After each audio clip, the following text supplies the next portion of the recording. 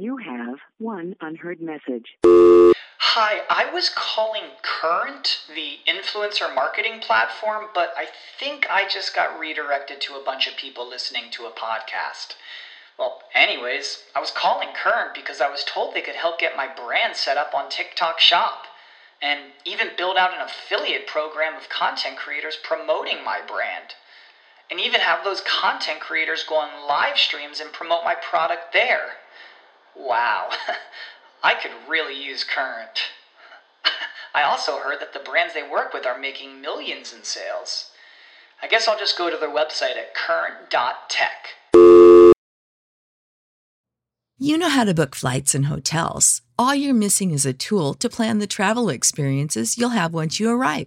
That's why you need Viator. Book guided tours, activities, excursions, and more in one place to make your trip truly unforgettable. Viator has over 300,000 travel experiences to choose from. Everything from simple tours to extreme adventures and all the niche, interesting stuff in between. So you can plan something that everyone you're traveling with will enjoy. Real traveler reviews give the inside scoop from people who've already been on the experiences you're considering. So you can plan with confidence. Free cancellation helps you plan for the unexpected. And 24/7 customer support means you can travel worry-free. Download the Viator app now and use code Viator10 for 10% off your first booking in the app. Find travel experiences for you. Do more with Viator. Subscribe to Inclusion Revolution Radio, wherever you get your podcasts. So as you graduate and head out into the world, there's only one thing that you need to know. Hi, this is Jamie from Progressive.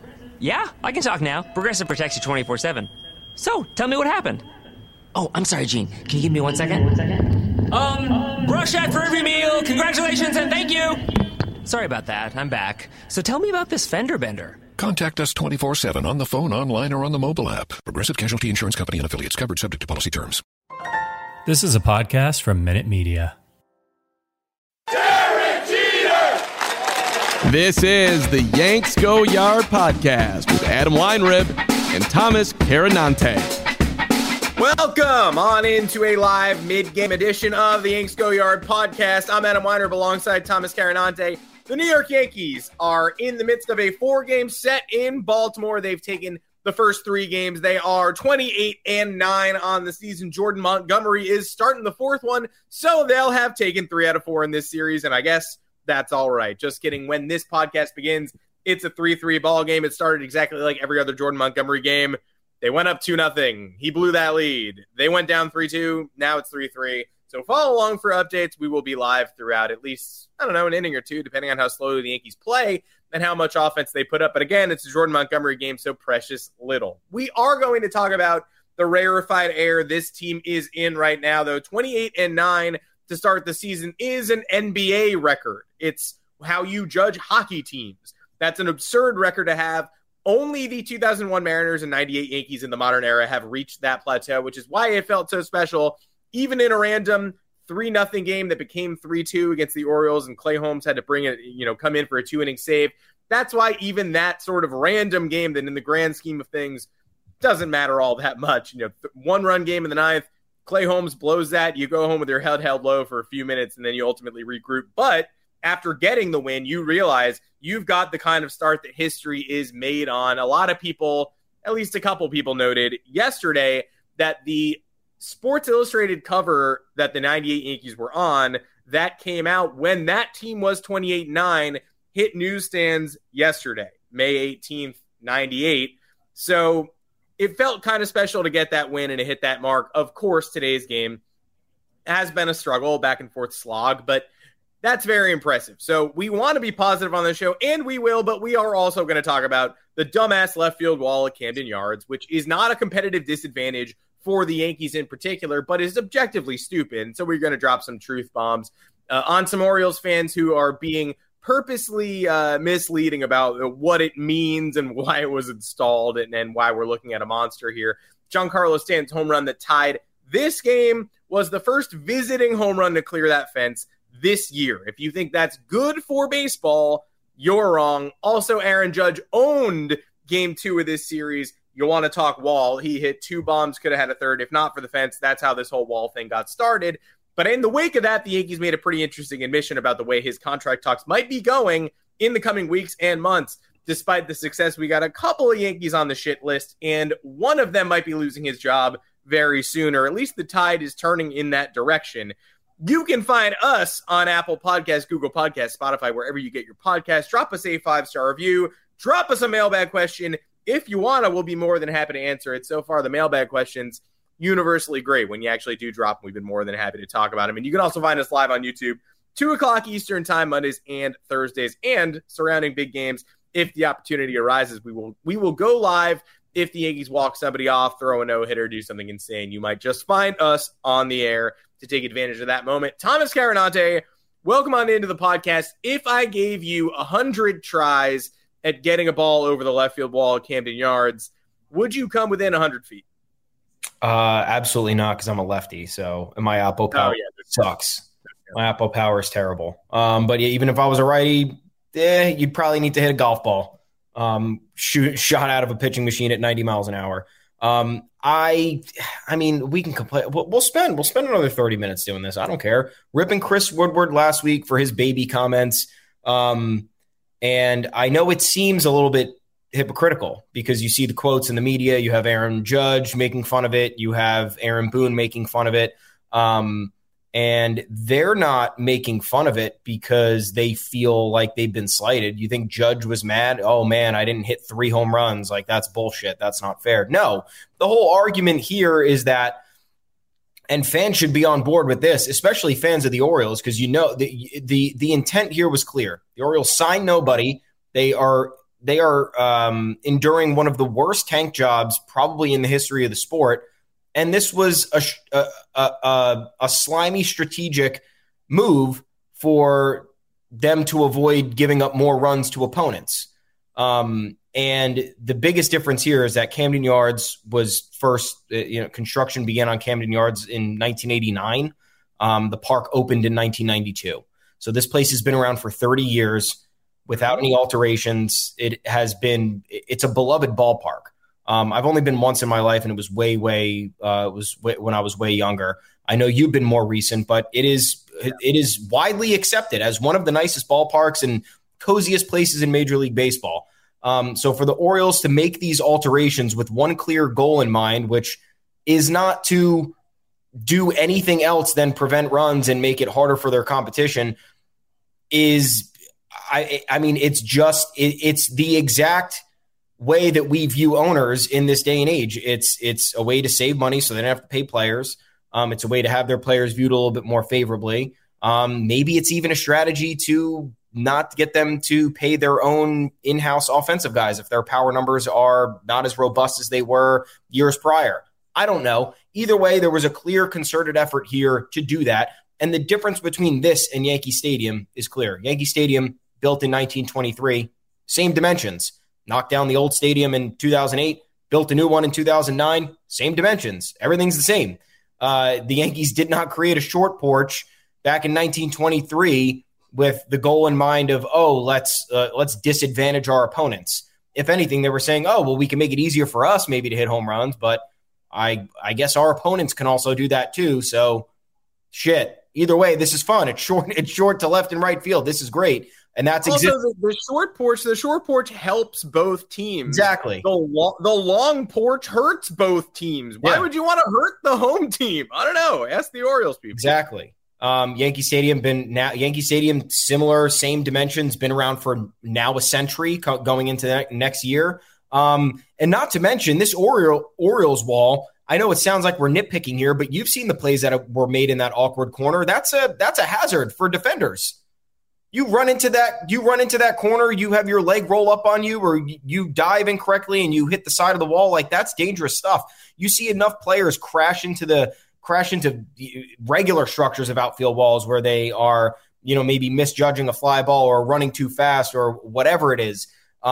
This makes it harder for even good outfielders who have good judge of their space and have that spatial awareness because of the odd shape and how part of it just goes farther back and the other fence is in.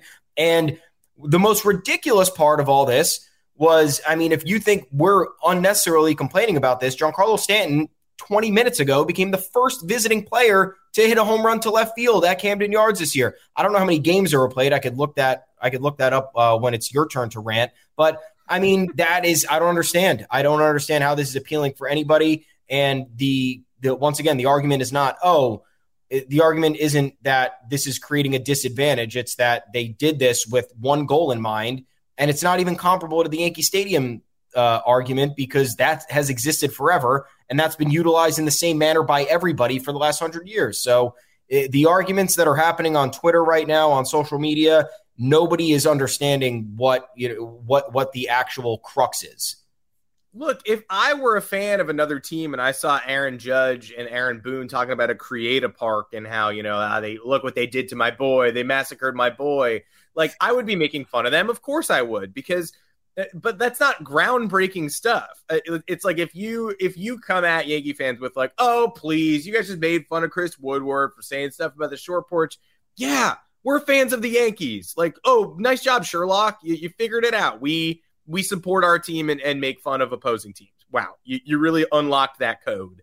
But most importantly, there's nothing inherently wrong with a faraway wall. Like, if your stadium came with this, and there was no insidious, like the Green Monster at Fenway Park is a crazy structure. Every time I look at it, I go, that exists. It's nice that that's a quirk of baseball. Sometimes you hit a ball off it that should be gone, but it's not. It hits the Green Monster. It is what it is. Was it potentially, I don't know the origins of the Green Monster. Was it built to be a curiosity? Was it built to suppress runs in early baseball? Probably not. Nobody hit homers when the Green Monster was built, so I don't think there was any ulterior motive there. That was probably just like, hey, we could do something weird. And then they did something weird, and that's great. Nothing wrong with the Green Monster. It's also been there forever. The Baltimore Orioles, and you're going to hear all sorts of wheel-spinning excuses from their fans about the creation of this wall and what the intention was and why it's actually great. I know why you're defending it. You're defending it because it's in your stadium, and you don't want to hear about it. That's why we defend the short porch, which is, again, an original feature of the stadium and a lot more defensible, but that's our take. That's our opinion. I know why you're defending the wall. It's because you're a Baltimore Orioles fan and you've been to Camden Yards for your whole life. And this year they decided they were going to make the wall crazy and you had to decide it was good. There was never a world where you were going to be like, this massive change made to my stadium is terrible. I'm boycotting the team, right? The Reds ownership said, where are you guys going to go? Same with the Orioles. You guys going to go root for the Nationals? That's actually not how it works. Like, you're a fan of a team. It's in your blood. You could try not to watch. It's probably hard for A's fans right now to boycott their team. They're not going to the games. It's probably very difficult, but they're still at home rooting for the A's. You're rooting for the Orioles. If somebody comes for you in the discourse, you're going to come up with reasons why the wall is great. You built the wall so that you didn't have to pay for pitching and develop pitching. It's a shortcut. You're still going to try it. Grayson Rodriguez, top prospect. DL Hall, top prospect. The Orioles pitching is going to get better, probably. But there's never been more good pitching in baseball between like 1968 and present. This is the era of great pitching because pitchers are more advanced than hitters. They have not sticky stuff that's been outlawed, but they have some form of tacky substance that helps them get a grip on the ball. There are more bullpen arms throwing 98 to 101 than ever before. Pitching is absolutely, it's not easy to draft and develop pitchers, but there's more pitching out there than ever before. You could pay for it if you can't develop it. The Orioles instead probably ran an efficiency cost-cutting, equation. And Mike Elias, the architect of the Astros mega tank, was like, oh my goodness, it would be more efficient to build a different wall 50 feet behind the other one than it would be to sign pitchers to 3-year contracts. And also, our team has been tanking for 5 years. It's hard to convince anybody to come here for money. So, what's easier than doing that? We'll get Jordan Lyles, and then we'll move the wall back 50 feet. You know why you did it. We all know why you did it. We're going to have to live with it. No one is whining and complaining. Again, in the game where Aaron Judge was complaining about losing a third homer, the Yankees won that game. The game where, everybody was laughing at the Giancarlo Stanton ball that was a, ridiculous 114 mile an hour exit velocity and the launch angle was insane and ended up being a single off the bottom of the wall. Everybody was laughing at that. But yes, the Yankees have won the first 3 games of the series, and they're tied in the middle of the 4th one.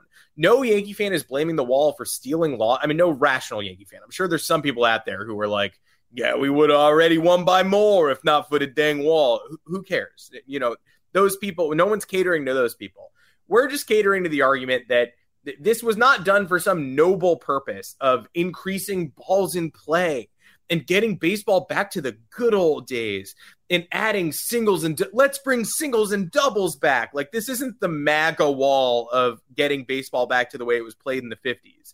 And some Orioles fans are like, no, how many times have you seen a home run? It's so boring. Now the wall presents the chance at unique caroms and interesting bounces, as if they're going home and telling their grandkids, like, you'll never believe what I saw today.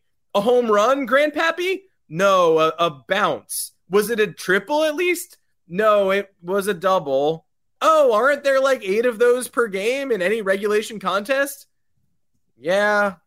And then the conversation just sort of peters out. I mean, there's no grand ambition and noblesse to this giant wall. It was a cost-cutting measure. It was an attempt to drum down offense at Camden Yards, and it's working so far because the ballpark went from like 3.4 homers a game to just over 1 homer per home game so far this year. And if you are the kind of person who's really willingly deluding yourself into thinking that that's what baseball wants, you know, people want to see the ball put in play. Nobody wants to see home runs become singles. And if you think that that's what Rob Manfred's critics are talking about when they're saying they want more contact, then you're just lying to yourself. And the league office is probably not thrilled to be losing 2 homers a game at the stadium where one of the worst teams in baseball already resides. If you're going to a game at Camden Yards, you are paying to see one of the 4 worst teams in Major League Baseball. And you might be thinking to yourself, well, at least I'll see some home runs. And now you won't. So clearly, Rob Manfred, you know, this is not what he had envisioned or had in mind. It will be interesting to see how long this lasts. The Astros hill is gone.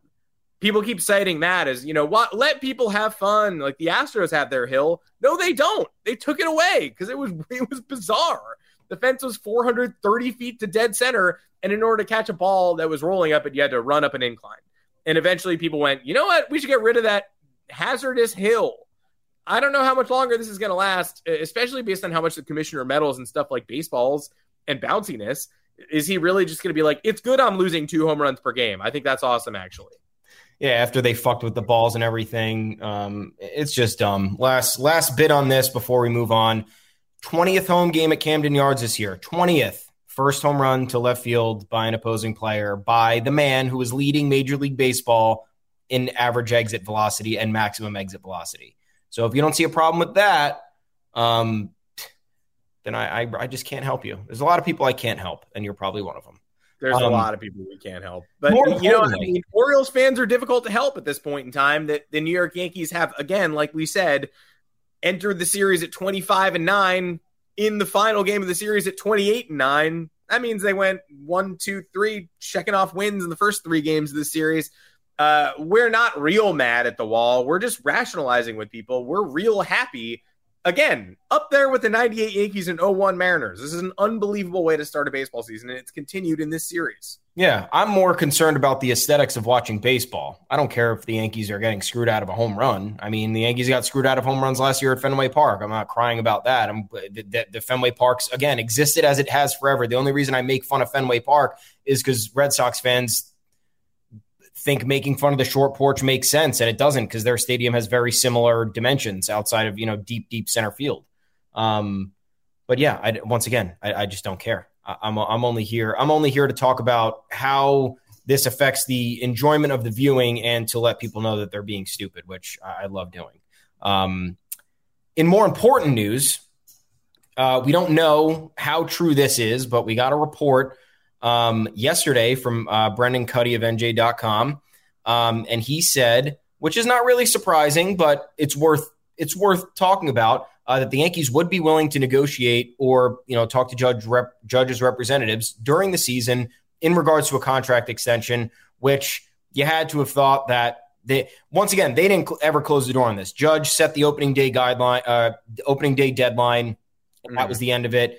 He rejected the 7-year, $213.5 million offer right before opening day. You all remember the press conference. And then we learned also in this article that baked into that deal was the 2022 salary at $17 million. So Judge, I think now we know the details, was probably right to reject that deal because he wasn't getting his way in arbitration, which he should. or, at least an arbiter should decide, and the Yankees shouldn't just be like, oh, well, we're giving you this bunch of money, so we're going to save this money this year. It doesn't really work like that. I think that's a little bit in bad taste to me. That's like bad business to me. You're sneaking in a little thing. Oh, here's a shitload of money, but like also you're getting a decrease this year. So we learned that.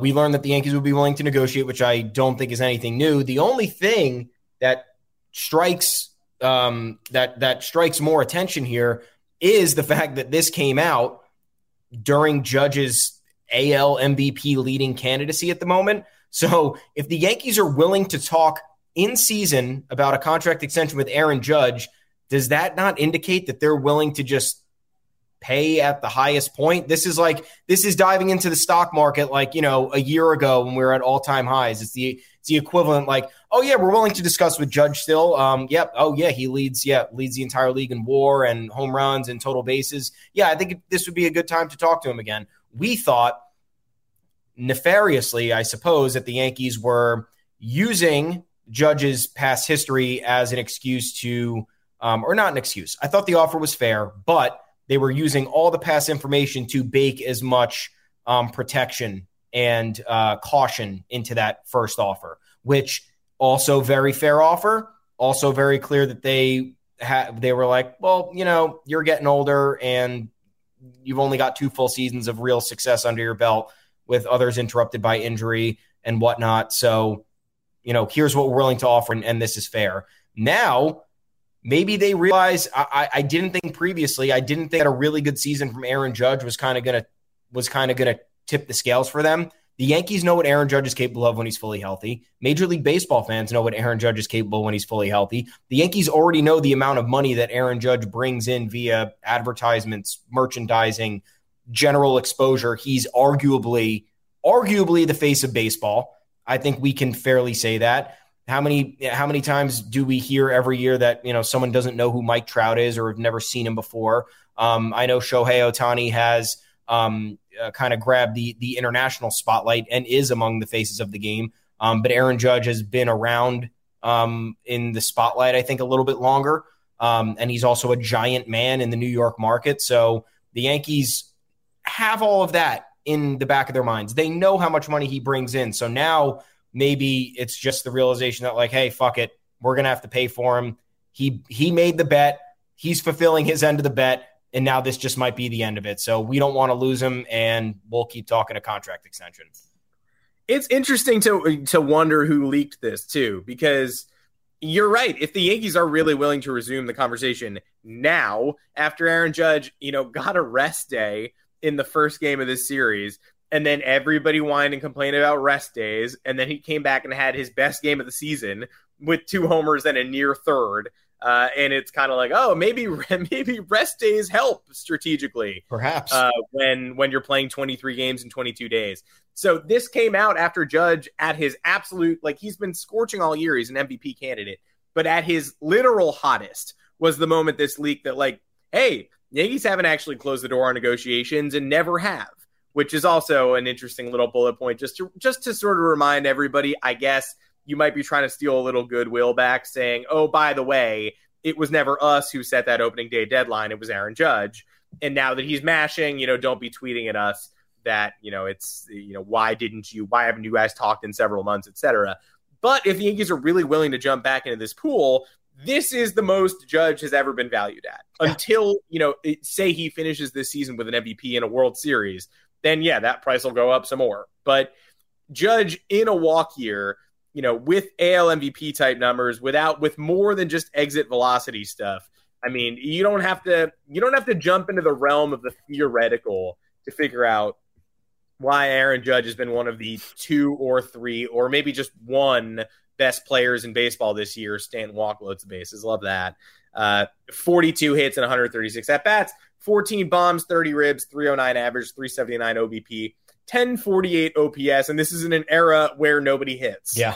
Right? So we're reading off Aaron Judge statistics, which he's on pace to have the best season he's had since 2017, as long as he stays active and on the diamond. And this is in an era where the baseball's weird.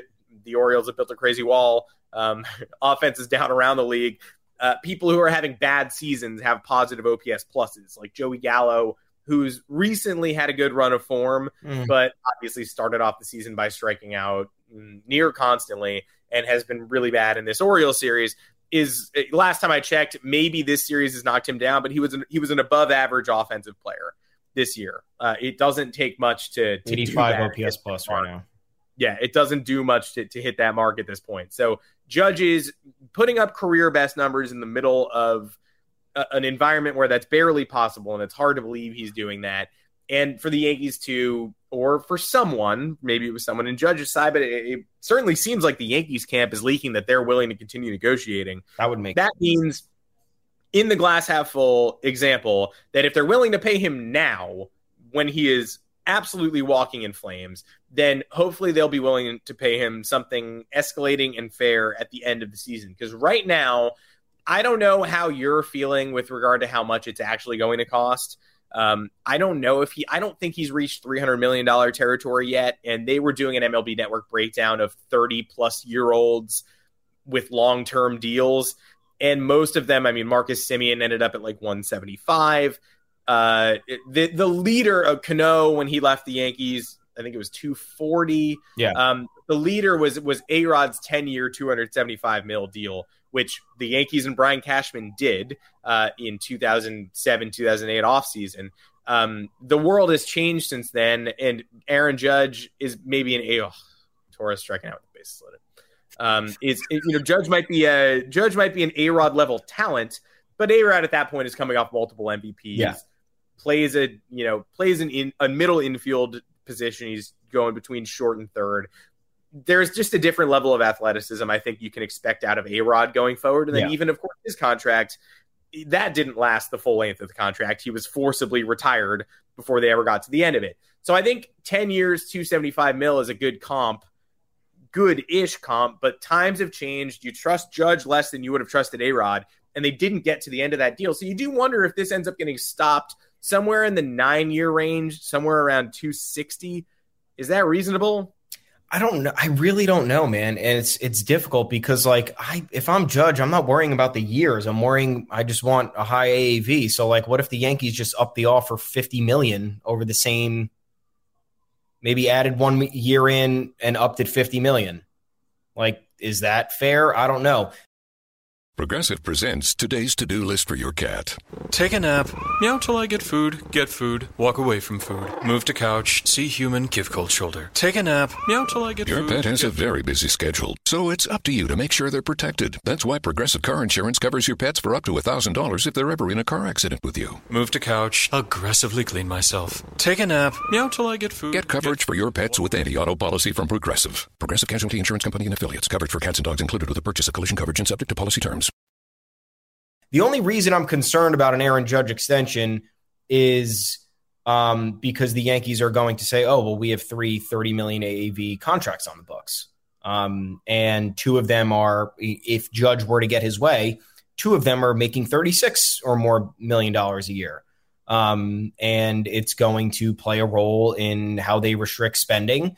And people in New York pay a lot of money to go to games. They pay a lot of money to get access to Yankees baseball since it's only accessible on a few cable networks, and it's not cheap. And just living in New York and being in the tri-state area in general is costly, so you want a good product on the field. So that's my only beef with an Aaron Judge extension. At the end of the day, I don't really care how much players get paid. They're the ones out there dealing with the media every night. They're the ones playing the game every night. They're the ones dealing with whatever internal strife is going on or anything of the sort. The players they're traveling a ton in baseball. It's one of the hardest sports to endure from a longevity and traveling perspective. So I don't care how much he gets paid. I care if it's going to be a prohibitive amount. The Yankees are going to say, well, you know what? We've seen it happen the last 2 years. Hey, if we just had a number 2 starter or maybe just another guy who could hit the ball, it would have been a different story these last couple of years, but they mandated that, and that's where they restricted themselves, and that's my only fear. Judge, pay him $300 million. I don't really care. In terms of what he deserves compared to other players, I think a lot of other players who are going to get or who have gotten the money that Judge either wants or may get have more successful careers than he has. And I think that's a different lens to look at it through, which I think is totally fair. But then you have to realize the amount of money Judge makes from a marketing and PR perspective. And you look at a player and you're like, oh, well, they don't deserve to make that amount of money. And it's like, well, you know what? You know who else is making the extra money because he exists? It's like a bunch of guys sitting in the luxury press box. So who would you rather actually have the money? The guy's profiting hand over fist and then not really probably going to recycle that money and spend it back within the organization, or the player who's getting a fair percentage of the amount of money that he's bringing into the organization. So I think that's also things that we have to grapple with that people don't understand nowadays. Players are marketing tools.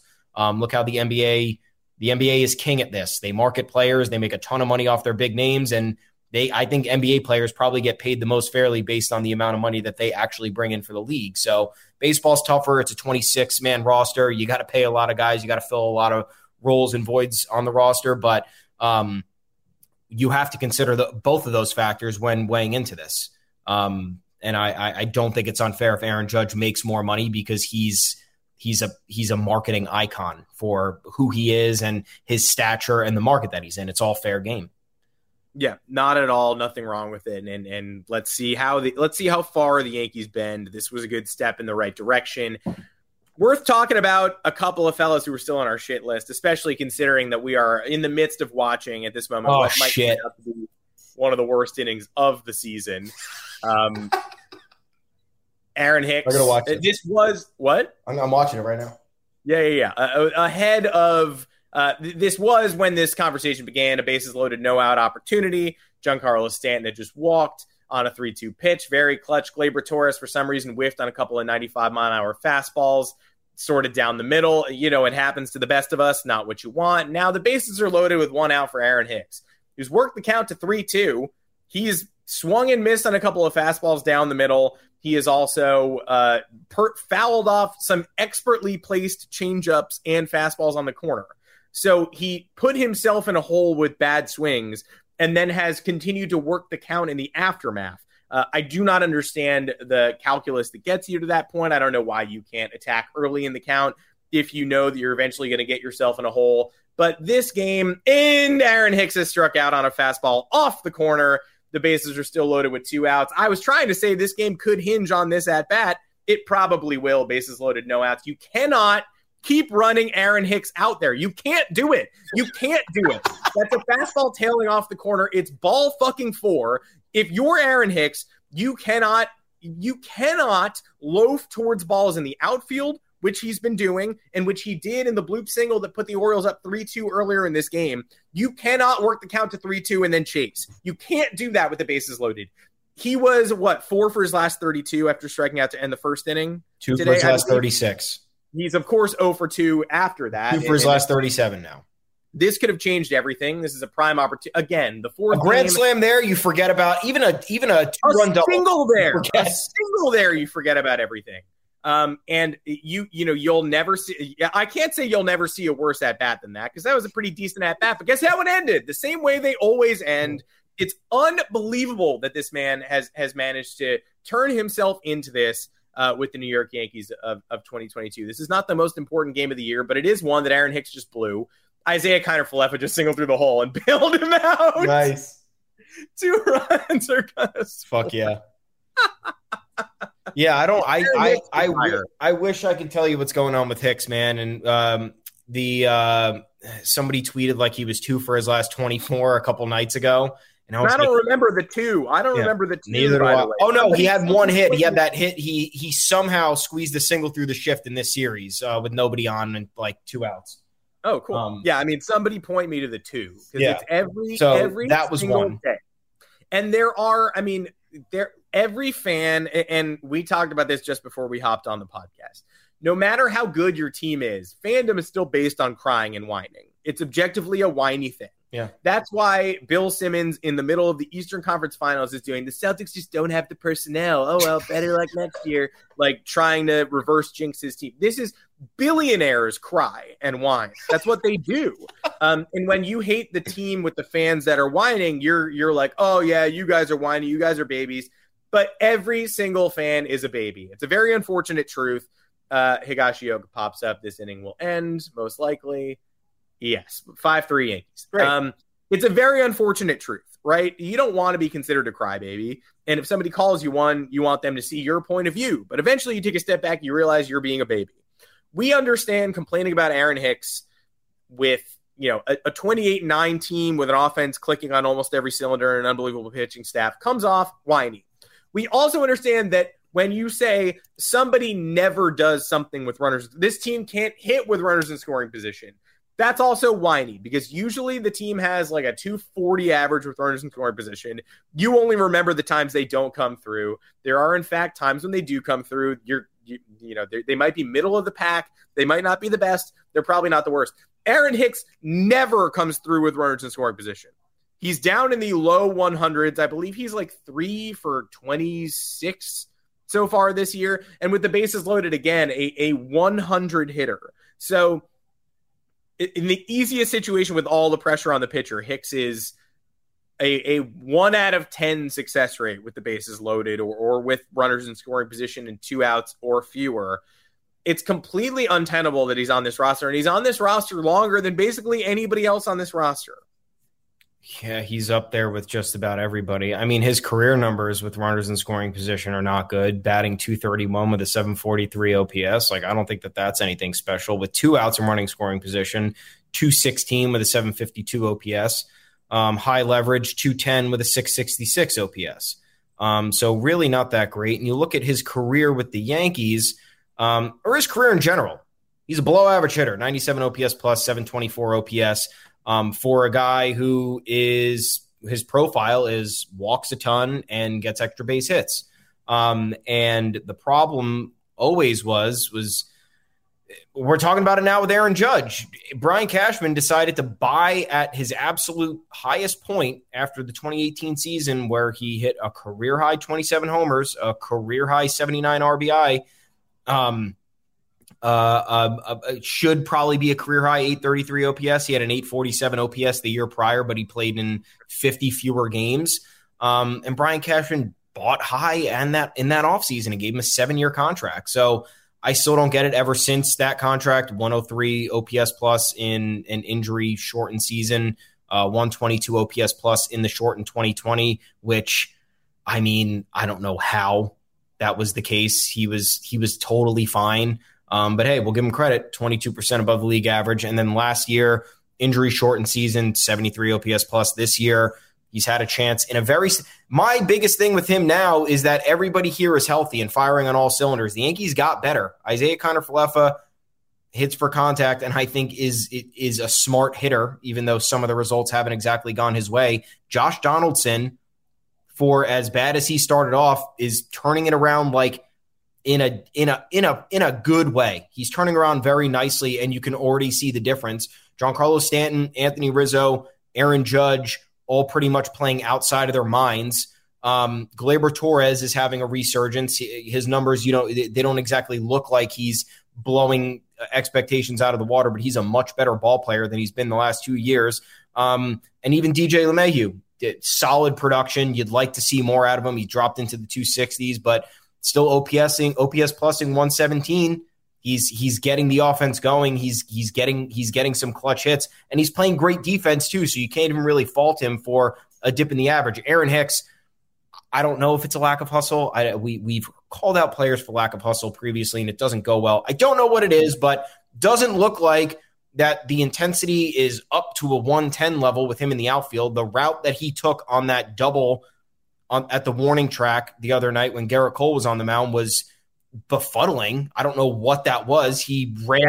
Gallo had one of those too, to be fair, yesterday. Gallo's not good in left field. We know that. The Chapman save opportunity that came down to second and third, 2 outs, and we'll talk about him in a second too, for Cedric Mullins. The only reason they were in that position, because with first and second 2 outs, Ryan McKenna looped one into left that kind of landed like a less than half a foot away from Joey Gallo. And you have to wonder why he went into cut the ball off mode on like a looping fly ball, unless he just didn't want another embarrassing doink off the glove.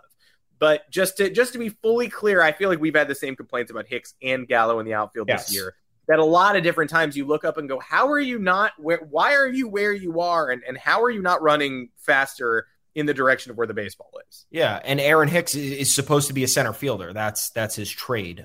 Joey Gallo is a much better right fielder than he is a left fielder. So when he's making mistakes in left field, I blame that more on the Yankees because they acquired a guy who was supposed to be a versatile outfielder and they don't use him at all in center field where he actually was okay. So Aaron Hicks, if you're not going to perform at the plate, the least you can do, it's the Gary Sanchez argument for the last couple of years. Okay, if you're not going to perform at the plate, that's fine. Being a catcher and hitting the ball at a historic rate is incredibly difficult. You can't put yourself in a hole in the defensive end. The defensive end is where you're supposed to just be consistent. Just don't be a liability. And Aaron Hicks, he's teetering on liability at this point in an all around facet because you simply cannot be 2 for your last 37 in a lineup of guys that are hitting above average and knocking you have 1, 2, 3, 4, 5, 6, 7 guys hitting above league average with Tim LeCastro being the 7th. And I know he's on the IL, but he was getting a lot of run before he went down. And you have guys like Jose Trevino, Marwin Gonzalez, Isaiah Kiner-Falefa, all delivering clutch hits in some capacity. There's been a lot of production from those guys in spots where you're not really expecting it. And that's kind of turned the narrative on them. It's like, oh, their overall numbers aren't good. But like, I remember 2 times when they came through in the clutch, like that's great. You have no memory of Aaron Hicks doing that at all. Aaron Hicks' only calling card at the moment is his OBP, which is 142 points higher than, or 135 points higher than his average. But you look at how can you be slugging 247 at this point? We're 33 games into the season. You have protection throughout the lineup. And I think that's the biggest complaint around him because he's supposed to be de-emphasized, chilling in when he bats leadoff. It's infuriating. I understand that's going to be a reality for some parts of the year, guys. But Aaron Hicks is a guy who's supposed to be at the bottom of the lineup, lengthening it, making it more stressful for the starting pitcher when he thinks, oh, great, I got through Rizzo, Judge, Stanton, and Donaldson. Like, whew, little reprieve here. Joey Gallo coming up, great, I'll strike him out. And then Aaron Hicks is going to come up, and you're like, shit, this is a switch hitter. He works the counts. He is working counts, but he's missing center cut fastballs. He's judging pitches terribly. When he fouls off a curveball, I'm like, do you even know what a curveball is, dude? It's like he barely nicks it with like the end of his bat. That's like been the foul tips, which it does not indicate you're right on it. You're the definition of staying alive based on the swing and the look of how it's kind of transpiring. So I think the outrage on Aaron Hicks is fair. He's making a lot of money. I know the injuries that he suffered have been difficult, but I mean, it can't be this, and it can't be liability on both sides of the ball. If you're talking one side, fine, but this is the problem that this team ran into too many times last year where guys were not doing what they had to do on either side, and that resulted in that ended up being their fate. 7 for 56 career with the bases loaded. Entering that at bat, I believe. So, oh no, I guess that was included. Yeah, so 7 for 56, hitting 125 career with the bases loaded. That's just not going to cut it. We are in the midst of a lengthy review. It looks like we're going to have first and second and no outs here for the Orioles. Sick. Looks like Jorge Mateo probably got a little catcher's interference action to me. Or he's not going to first base. Okay. I'm sure this is enthralling for our podcast listeners who will be listening way after. Miguel Castro starting off the inning joyfully, which does lead right into the end of this podcast, which should be all about the closer battle at the back end of this bullpen, because Aroldis Chapman, it is first and second. Yeah. So great. We'll put those guys on.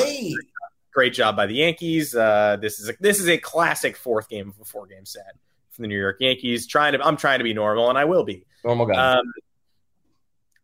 The biggest, most glaring issue with being 28-9, and you can again call us whiny all you want, say it as much as you like. Understandable, and again, whining is sports. So yes, this is whining, and opposing fans not going to enjoy this. But the worst part about this record, and being the surprise leader of the AL East, and being a team that is sort of separating itself from the pack a little bit, is that every time Aroldis Chapman comes in for a save opportunity, you remember that is what you're fighting for.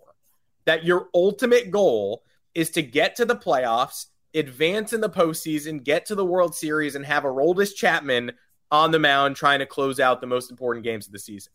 The peripherals at the start of the year were terrible. The walk rate is right up there with the worst pitchers in baseball. Yep. The chase rate is almost non-existent. He's throwing half or more of his pitches out of the strike zone and no one is swinging at them.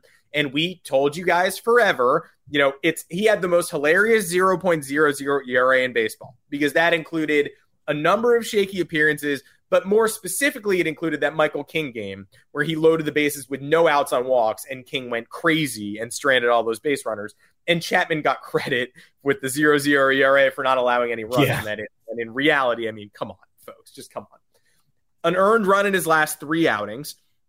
That 0.00 ERA also included the game he lost in extra innings in Baltimore with a game-losing walk-off walk, but he didn't put those guys on, and it was the ghost runner, and the sport's weird now. So he just hadn't allowed an earned run, but he has in his last 3 appearances.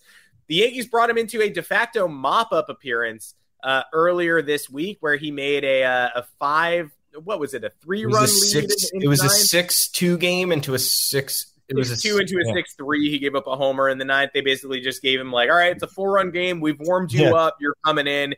And he couldn't even make that easy. And also, how many times have we seen them foul ball? How many times have we seen them warm somebody up repeatedly and then just not bring them in? Right? Using that as of course they warmed him up. They got to bring him in. I mean, they warmed up Michael King constantly and they never brought him in. This is foul by 1 inch. So clearly they wanted to get Chapman in a 4-run game, came in and he turned it into a 3-run game. Then he comes into a legit save situation, a 2-run lead against the, again, bottom of the Orioles lineup, right? This is what we talked about in the Toronto game. He had the 8-9 guys who he gives up a double and a walk to the worst hitters in the lineup and brings up the best ones.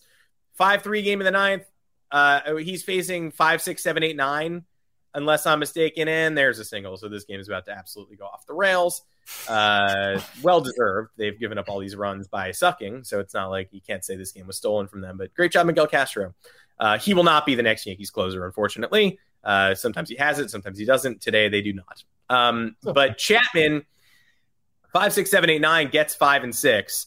And then 7, 8, single, and the 9 guy loops double down the left field line. All of a sudden, Cedric Mullins is up as the winning run in a game that was 2 outs, nobody on in the inning. So he has not had a safe-looking appearance in this season. I haven't enjoyed a single Aroldis Chapman appearance this season. Clay Holmes almost rubbed it in his face in the 3rd game of the series with a 1-run game. They entrusted him with the 8th and 9th. He was so efficient, he got through both innings on 20 total pitches and ended up securing a relatively painless victory, again, in a 3-2 game. That if Aroldis Chapman had come in, I mean, I can't even believe – I can't imagine that, and I don't want to. No. And we're talking about a road game in Baltimore. Yeah. Not Boston, not Toronto, not Tampa, not the Division Series, not the CS, not the World Series. Talking about game 3 of a 4-game set when the Yankees have already won the first 2 games. And I'm still saying, oh, my God, imagine Aroldis Chapman in this 3-2 game in the 9th. Clay Holmes is the best reliever in the bullpen. Michael King is the most valuable reliever in the bullpen. Aroldis Chapman is basically nothing right now, and yet he's the one who's always in the 9th inning with the game on the line. Now, did Aaron Boone show that the door really is open to experimenting with the closer role? Or was this just, we're not using Chapman 3 times in 3 days, and fans got really lucky because they got a Clay Holmes breath of fresh air on Wednesday? Oh, they got to, yeah. I mean, I don't know. I hope that there's going to be some flexibility here. But hey, we got the news Zach Britton might be back out of nowhere. 8 months removed from Tommy John, said he's feeling really good. He's throwing from 120 feet, and he could be back in the bullpen. But then that makes you a little nervous because you're like, Zach Britton and Aroldis Chapman late in the games. I don't know if that's what I want. They should be more flexible with Chapman at the end of the day. He has no stranglehold over them with anything. He's being overpaid. He's not delivering the results. And he's a free agent after this season. So it's not like the Yankees have to keep him happy or prove something to him or sell him on something. He's done as a Yankee when this year is over. And if he's not, there will be riots because nobody wants to watch this guy anymore. And it's sad because you don't really want to say that about somebody, but Aroldis Chapman's entire history has been a little bit complicated, and the way that the manner in which he arrived in the Bronx was unsavory to say the least. Don't really want to get into that right now. But yeah, every time he comes in, his velocity is not there. His accuracy is far, far gone. And it takes him a while to get on track, or he'll somehow come in, be on track, and then have the wheels fall off. I don't know if it's something wrong with his mechanics. I don't know if it's mental. A lot of this game is complex and difficult, so I really don't know what it is. But now we're seeing 2 straight years of this, which has come off the heels of blowing Game 5 of the ALDS against the Rays in 2020. And it's a hard position to be in for him, because no Yankee fan is ever going to be satisfied with a closer, because you had Mariano Rivera for the golden years. And that is true. Yeah, it is true. There's no comparing, and there's no way you're going to outdo that. And Chapman's career numbers are, if he goes a couple more years, he's a Hall of Fame discussion. He's got 316 saves, I think, now, and 1,017 strikeouts and 617 innings. Like, that's a really good production. That's a really good Major League Baseball career.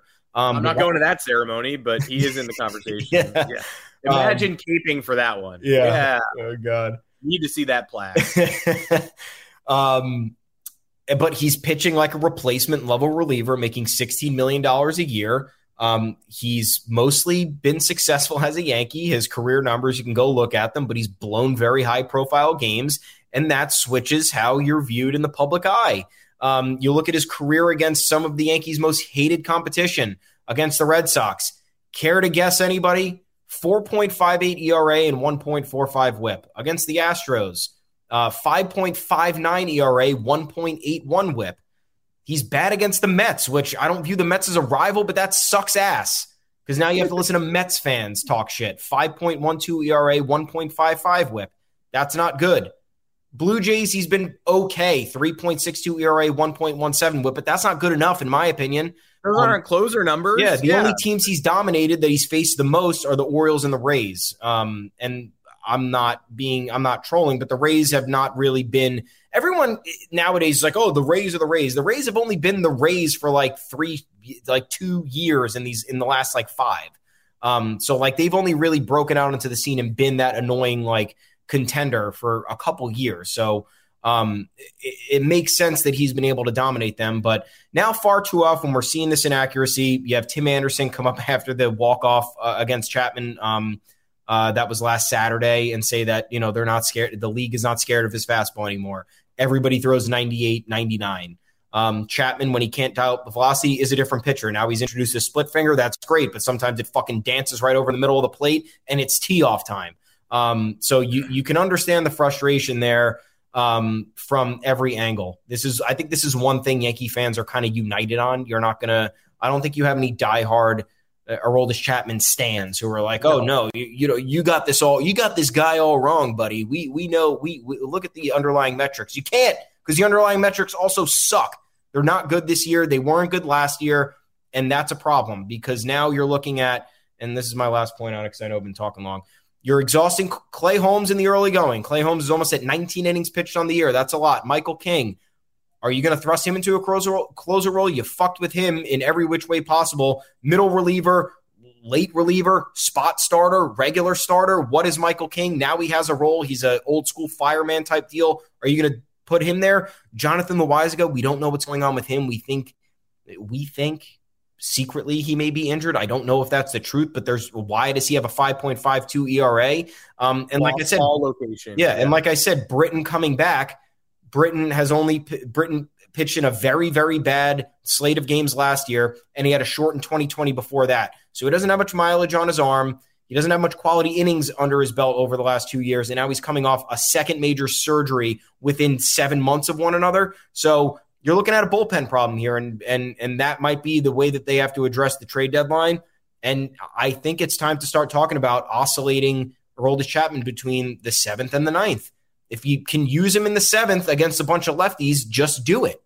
And reconfigure the bullpen as you would. We've seen plenty of guys enter the game in the 9th these last few years that we know it can work. So I think Aaron Boone needs to be a little bit more flexible and open-minded there, because we saw what happened when you let this kind of just keep going. Aroldis Chapman spirals. 4 straight games now with an earned run, and he has looked terrible. He's probably looked terrible for 7 straight games, if we're being honest. And that's almost half of his workload. Something needs to be done. I don't know what it is, but there's got to be more flexibility. Cedric Mullins just hit a game-tying sack fly to the wall, and Aaron Hicks broke in case you're wondering how things are going. Almost turned it into a triple that rolled all around the field. Great baseball game. We were deadlocked when we started. We're going to be deadlocked, hopefully, around the time that the podcast ends, and the Yankees are going to have the late innings to rally here. A lot of ugliness going on. Again, the 4th of 4. You're liable to get this, but Aaron Hicks deserves most of your ire. The Chapman problem is that I just don't – so say you remove him from the closer's role, and then you've got Clay Holmes going 3 times a week, right? Where does Chapman go? Is he your 7th inning guy? Do you trust him there, or is he just sort of exiled out of the rotation? I mean, you need to use Aroldis Chapman. Yeah. What is he? Is he Wandy Peralta? Is he your lefty specialist who can also face 3 batters because he legally has to? Is he a guy you see once a week? Or is he a guy who comes into far more high leverage situations, but just earlier in the game? Or you tunnel him and you try to make a matchup. The problem with Aroldis Chapman, too, we could do 35 minutes of problems with Aroldis Chapman. But let's say you tunnel him, right? And you're like 2 lefties out of 3. He'll do well against Mullins, and then up comes another lefty, right? Well, he's probably going to walk the first guy he faces. So he's in an immediate hole. He's already ruined your plan. And it's not like, oh my goodness, I thought I had a plan, but then fate conspired against me and it didn't work out. You never have a plan with Aroldis Chapman. He's gonna walk whoever he's gonna walk. And Rougned Odor just untied this baseball. Well, we will see you all on Monday. The New York Yankees are down 6-5. What a horrible baseball game it is, folks. Good series, bad game. Chad Green, bad. Just bad Green. Fastball to Rougned Odor. Yeah, thanks for playing. This is almost identical to the game they lost earlier in the season in Baltimore. That one ended up being like a 12-run loss. We'll see where this one nets out. We'll be fine. Obviously not winning the baseball game, though. We will see you on Monday. We will be live again. You can find us on Apple Podcasts, Google Podcasts, Spotify, wherever you get your podcasts. Drop us a 5-star review. Drop us a mailbag queue. We will be more than happy to answer any of your questions. If Aaron Hicks had hit a grand slam, the Yankees would still have a 7-6 lead right now, FYI. That's an interesting fact to me. Unfortunately, they don't, because Aaron Hicks did absolutely nothing. You can find me on Twitter at Adam Weiner. Thomas Carinante, where can the people find you? I'm at Tommy's_takes, folks. Head on over to yanksgoyard.com. We got a lot of content up there. Good stuff, too, with our bylines on it. We're also on the official Yanks Go Yard Twitter account at yanksgoyardfs, complaining all the time. It's a great time. Talking trash to other fans, too. We love doing that. Have a good weekend, everyone. We're back in the stadium. Back in the Bronx. White Sox are coming back for a 3-game set. I like where we're standing. If we lose, I think we're going to win today. I'm not even really worried about it. I'm certainly not stressed. And you got the White Sox coming in, and I think, like I said, they're pretenders. They'll have a lot to prove coming into the stadium this weekend. But I think the Yankees are rolling right now. It's hard to stop them. Enjoy the weekend. Have some fun watching baseball. Go to a game, whatever. And we'll talk to you again on Monday, 2 p.m. Eastern, live right here. It's true. The man tells no lies. We will see you on Monday. You're the one everyone looks to for answers. Come rain or shine, the job must get done. And you're the one who makes it happen. We get you, Jackie in Fresno, putting your employee safety first. And Manny in Chattanooga, whose local Grainger team knows him by name. We're here for you and all the ones who get it done, with 24/7 customer support and access to product specialists to help you find what you need. Call, click Grainger.com, or just stop by.